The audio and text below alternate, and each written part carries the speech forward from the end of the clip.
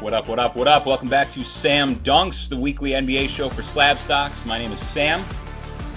You can follow me on Instagram at SlabStocksSam. I'm purely an optional follow, but you should definitely be following Slab Stocks on Instagram at SlabStocks because there you will find all the latest trends and analysis for the major sports as they relate to the card market. Also be sure to subscribe to our YouTube channel if you haven't done so already. I'm continuing a series this week that I began last week, analyzing the 2019 NBA draft and each prospect's potential based on what we saw from them over their rookie seasons. I'm tackling this basically just by walking through the first round of the draft. So last week I covered picks 1 through 7. This week I'll be covering picks 8 through 16. And next week I don't think I'm actually going to be talking about the rest of the first round picks, but probably just some of the highlights from the second half of the first round and some of the second round and undrafted guys of notes. Just a quick note. I'm using the players' Prism Silver rookie cards for my price analysis. I don't think that's the only way to go. Optics Select, also good for investment purposes, and there are other cards that I personally like much more than Prism Silvers, but the Prism Silver rookie provides a convenient baseline for this conversation, as it tends to be the go-to when considering players' prices. There are many other cards that you can invest in, but I'm just using the Prism Silver rookie cards as my card for this purpose for convenience sake.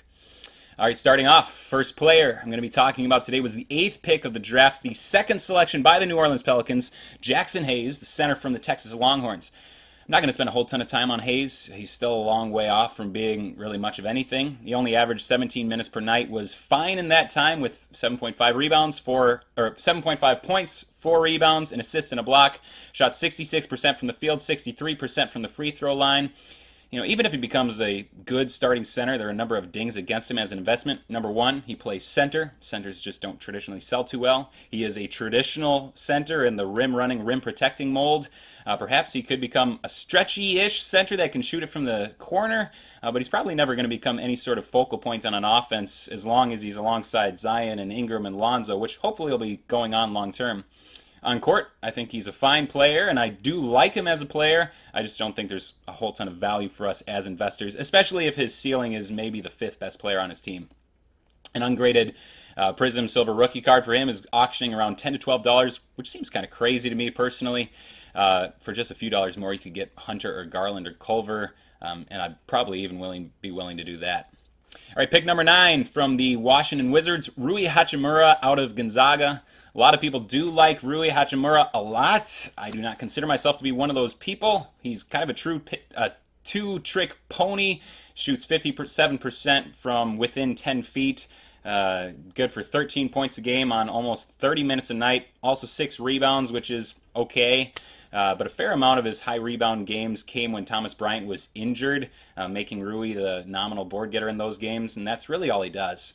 He shot 27% from 3 on just 2 attempts per game, which is really in line with what he did at Gonzaga. He's never been a deep threat. He doesn't get to the line very often. He's not much of a facilitator. He also doesn't collect any defensive stats, and the Wizards were significantly better on defense when Hachimura was on the bench, which is saying something because they were one of the worst defensive units in the league this year. So I'm really not sure what the on-court appeal is for this guy. He is already 22 years old, which isn't old by any means, but it's also not super young. He also, kind of famously was a baseball player first and only picked up basketball later, which kind of fueled this conversation that he's still learning the game and has all this great potential, which could be the case. So we've seen that happen before, but more often than not, picking up something later in life doesn't just guarantee you're going to have all this potential. For instance, I started playing guitar a dozen times in my 20s, and I'm still just a beginner. So I don't think this is a rule of thumb. It's just kind of an exception sometimes. Rui does have a ton of fan support, though. He's simply a name that people really like. And you can tell because even though everything I've said is 100% true, I think, his Prism Silvers have gone absolutely bonkers. Over the past week, his Prism Silver rookie cards, ungraded, have auctioned $50 to $65 range. Even a Mosaic Silver that recently auctioned for $30. I really don't understand it, but a lot of people really like him, and I do expect that to continue in the short term. So I'm not a long-term believer in Rui, but I do think that there is some short-term investment potential there. I wouldn't advise buying him at $50. It just kind of seems too risky for me, but I do believe there's some potential over the next season for his prices to continue to rise. I think it's only a matter of time, though, until he's recognized as just kind of an old school scorer, rebounder without really much else, and probably is only going to ultimately become a bench offensive big and nothing more. And at that point, I would expect his market to crater. So it's a risky game, and in general, I'm going to be staying away from him, but you could possibly make some money with his cards. Just do with that what you will. Pick number 10 to the Atlanta Hawks. Their second selection, Cam Reddish from Duke, the third Duke player off the board. He was easily one of the worst rookies out of the draft for the first chunk of the season. One of the biggest net negatives in the entire league overall. But that was really a tale of two halves with him, or at least it was shaping up that way before the season was suspended. Before the All-Star break, Reddish was a huge net negative. He shot only 35% from the field and 32% from deep, with averages of 11 points, 4 rebounds, 2 assists. He only had 10 appearances after the All-Star break, of course, so it is a small sample, but he's much improved. He scored 16 points with essentially the same rebound and assist totals, but shot 50% from the field and 39% from deep. Based on on-off differential in those 10 games, he was the second best positive contributor on the Hawks team with 16.1 points per 100 possessions positive, which is just barely behind John Collins over that span of time. People may be upset with me for this analysis because DeAndre Hunter was generally better than Cameron Reddish for most of the season, although that wasn't really a huge hurdle to leap. But Reddish was significantly better on defense than Hunter all season, which was supposed to be one of Hunter's real positives coming into the season. And Reddish was really improved as the season went on, and Hunter really did not. I believe that Reddish could become an 18-point-per-game, 3-and-D type of player in the next 2 or 3 seasons, and I think there's significant value to that as an NBA player. I'm not extremely high on him. I don't think he's ever going to reach an all-star level, but he's shown enough improvement over the season to garner a lot more hope. Most rookies don't come into the season at star level. And for the rest of them, we just hope to see these incremental adjustments to their game, and that's what Reddish has started to do. You're going to have to continue monitoring him closely as next season begins to see if he can continue. It's not the most exciting profile in the world for investors, but Reddish also comes with some of the name recognition as being a part of that high-profile 2018 Duke team. Over the past couple of weeks, his ungraded Prism Silver rookie cards have been auctioning off anywhere between $50 and $75, which feels a little high for me to be buying into, although I like him better than Rui Hachimura. And I do think we'll still see some price increases over the next season with some of the excitement around him, especially if next year's rookie class really does lack some of that upper-end potential. Next up, I'm not going to be spending a whole ton of time on this guy. Out of the University of North Carolina, pick number 11 to the Phoenix Suns, Cameron Johnson. Pretty surprised to see this pick, or him picked that high in the draft. He does one thing well, really, which is shoot threes. He shot 40% from deep his rookie season on 5 attempts per game, which is good, but he really doesn't do anything else. He doesn't score much outside of the three, doesn't get to the line, doesn't rebound, doesn't facilitate, doesn't play much defense. I don't hate him as a player, and I certainly think there's a long career for a guy that can shoot the three as well as he does, even if he does nothing else. But I just don't foresee him as improving anything else to really be all that desirable as an investment. There are literally dozens of players like him around the league, so I wouldn't mind having him play on my team, but I also wouldn't plan on sending your kids to college by making money off of his cards. Really just not many recent sales for him at all, and I would expect that to kind of continue to move moving forward, so just not much to see here. Moving on. 12th pick out of the Charlotte Hornets, PJ Washington, really one of the more impressive rookies for most of the year. A bit up and down, definitely hit a bit of a rut once the new year started, but pretty strong rookie season overall. He started out the year on fire. He was really one of the more popular players to start the year, along with his teammate Devontae Graham. His performance to start the year was built on some unsustainable shooting, but once that fell off, he'd already solidified himself in people's minds as one of the best rookies in this class, regardless of what he did from that point. He is a 6'7", 6'8", somewhere in there, big man. Maybe projects to be one of these, undersized centers of the future, which, I understand 6'7" sounds pretty tiny, but Brandon Clark is only 6'8". Bam Adebayo is listed at 6'9", so this is just kind of the way the game is trending. Washington is solidly built, 7'2" wingspan. He certainly seems like the type of guy that could possibly hang at the 5 moving forward. Statistically, you would have liked to see a few more defensive stats from him, just under a steal and a block per game. But I do think he could push over both of those over 1. He shot 45% from the field and 37% from deep, averaged 12 points, 5 rebounds, 2 assists. Hard to say what his ceiling is going to be. I don't think he's going to be as good as Bam Adebayo, but, Kentucky players, they never really get the opportunity to showcase everything they have when they're in college, and quite a bit of the development tends to take place once they get to the NBA. Could he take a similar path as Bam? I'm not nearly that high on him, but I do like him as a player, and I think he probably has the highest ceiling on the team over Miles Bridges and Devontae Graham. So who knows what'll happen? But I do like him. I do like the profile as someone who could potentially turn into a nice, exciting young big over the next couple seasons. Might not happen, but the potential is there. His ungraded Prism Silver rookie card's been auctioning around $13 lately, which is kind of right in line with where he's been going the last half of the season, but it is down quite a bit from his hot start in October and November.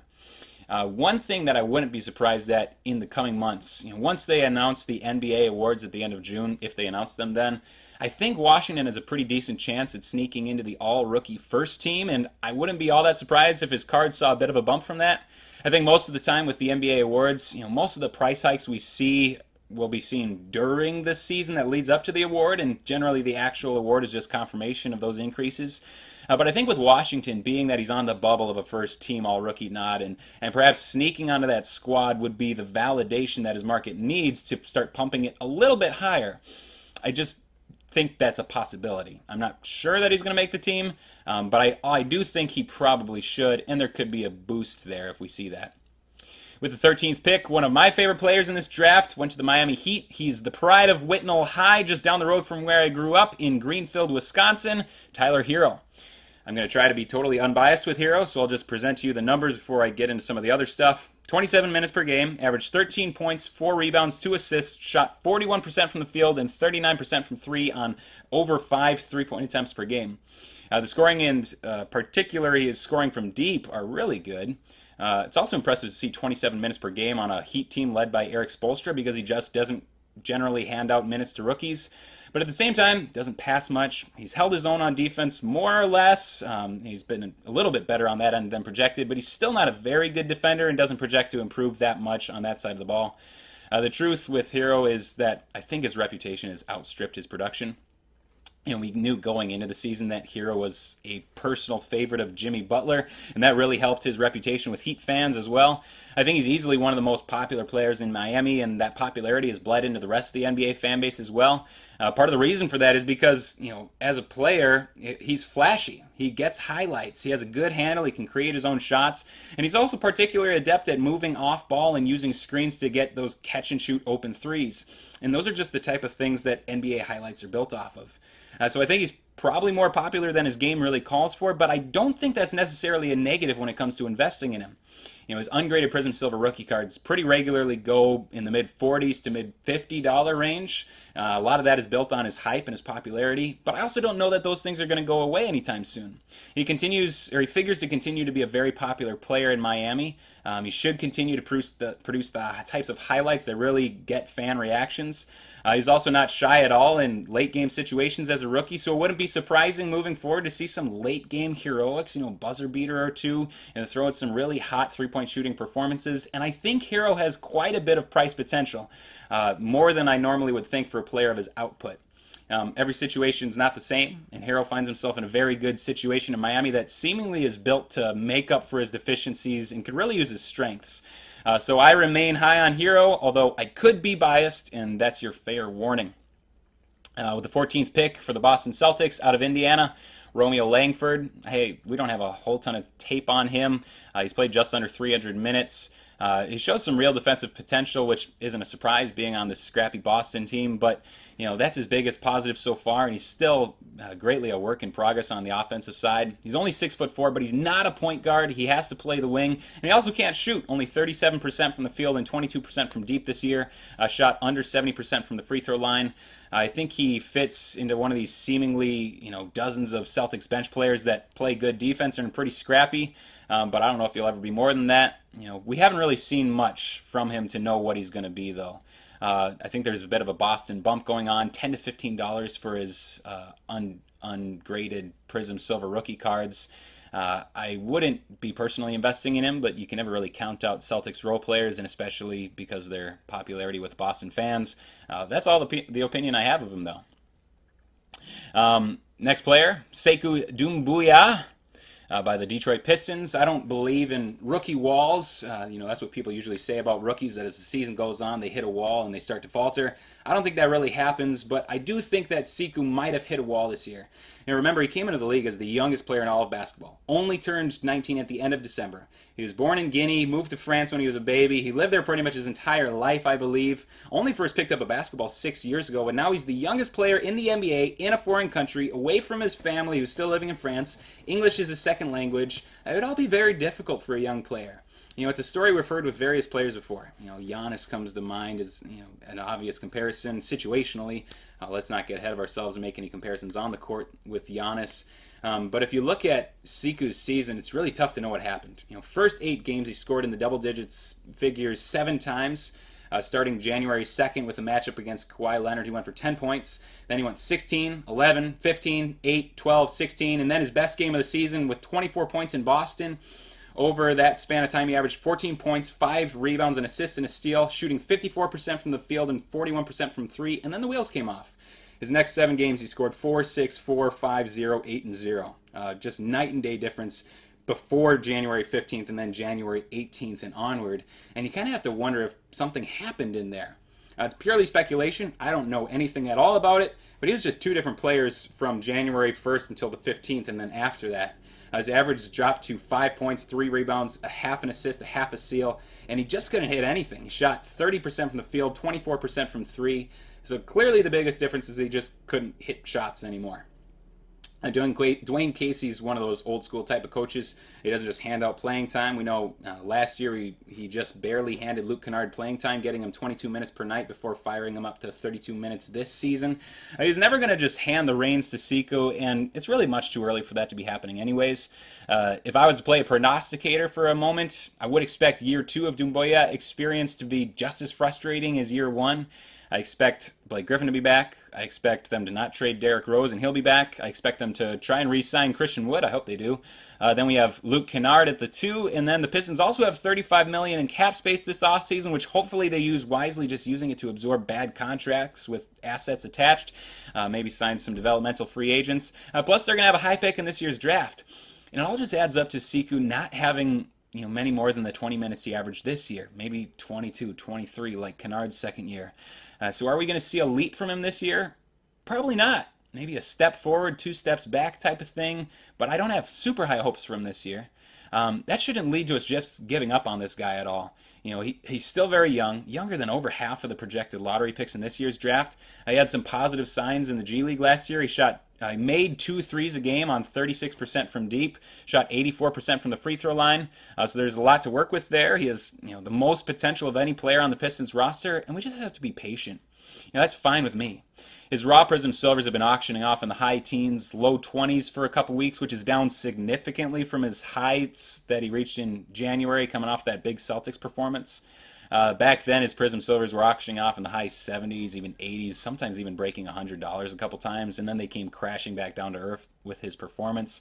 So if you bought at those high prices and are now looking at a $50 to $60 loss, I wouldn't be panicking and selling. You have to stomach those losses for another year or two, but in year 3 or 4, I'd say there's a pretty decent chance that Sekou Doumbouya as a significant starter for the Detroit Pistons. But it's going to take a lot of patience on our part to get there.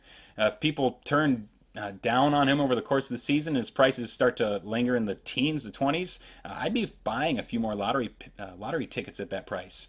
I mean, his price is right around Hunter, Garland, Culver, and I like his potential quite a bit more than a few of those guys. But again, he's a huge question mark. Could lead you to losing your investments totally, but he's shown some good things, and there's certainly potential there with him. All right, sorry about that. My camera stopped. Last guy I want to talk about today is someone that we haven't seen play yet. He was drafted with the 16th pick by the Orlando Magic, Chuma Okeke. I think that's how you say it, Okeke. He tore his ACL last March with Auburn. I think he has the potential to be a really good piece on this Orlando Magic team. The Magic lacks some outside shooting, and Okeke looks like he can bring some of that to the table. In college, over 2 years, he was a 39% three-point shooter, although he didn't put up a huge quantity of threes, but he did shoot 4 threes a game his sophomore year. Also profiles good defensively. He can guard multiple positions. I did put up some good numbers on defensive end. Combined 3 steals and blocks per game this last year. And I like him on this Magic team in particular quite a bit because they're going to be getting Jonathan Isaac back too. And I think both of those guys next to each other in the 3 and the 4, that's something to really be excited about if you're a Magic fan. Of course, Aaron Gordon, he is still on this roster. And as he said in his diss track a couple weeks ago, 6 years in the league, just wetting my feet. Well, you'd certainly like to have seen him do more than wet his feet over 6 years, but I guess he sees that as a positive. He should not be playing the 3, Aaron Gordon, but he also shouldn't be playing the 4 over Isaac, so I think Aaron Gordon's going to be blocking Okeke for the next couple of years. But all in all, I do like Okeke. He should be a player to root for the coming seasons. He regularly auctions off his Prism Silver rookie cards ungraded, $15 to $20 range. I think at that price he's a fine lottery ticket. But at this point, again, we don't really know anything about him or what he's going to do in the NBA, so he only is a lottery ticket. All right, that's all I have time for this week. Next week I'll try and wrap up the first round of the 2019 draft and bring in a couple other guys. The weeks after that, my plan is to do the 2018 NBA draft, 2017, 2016, and we'll just see where that goes. All right, thanks so much for listening. Thanks for your time. We really appreciate all the comments and all the feedback that we've been getting from you. Please feel free to drop a comment on our YouTube video or on Instagram. And feel free to leave me a DM too, and I'll try and answer any questions or have any conversation with you that you want to have. All right, thanks for listening. Until next time.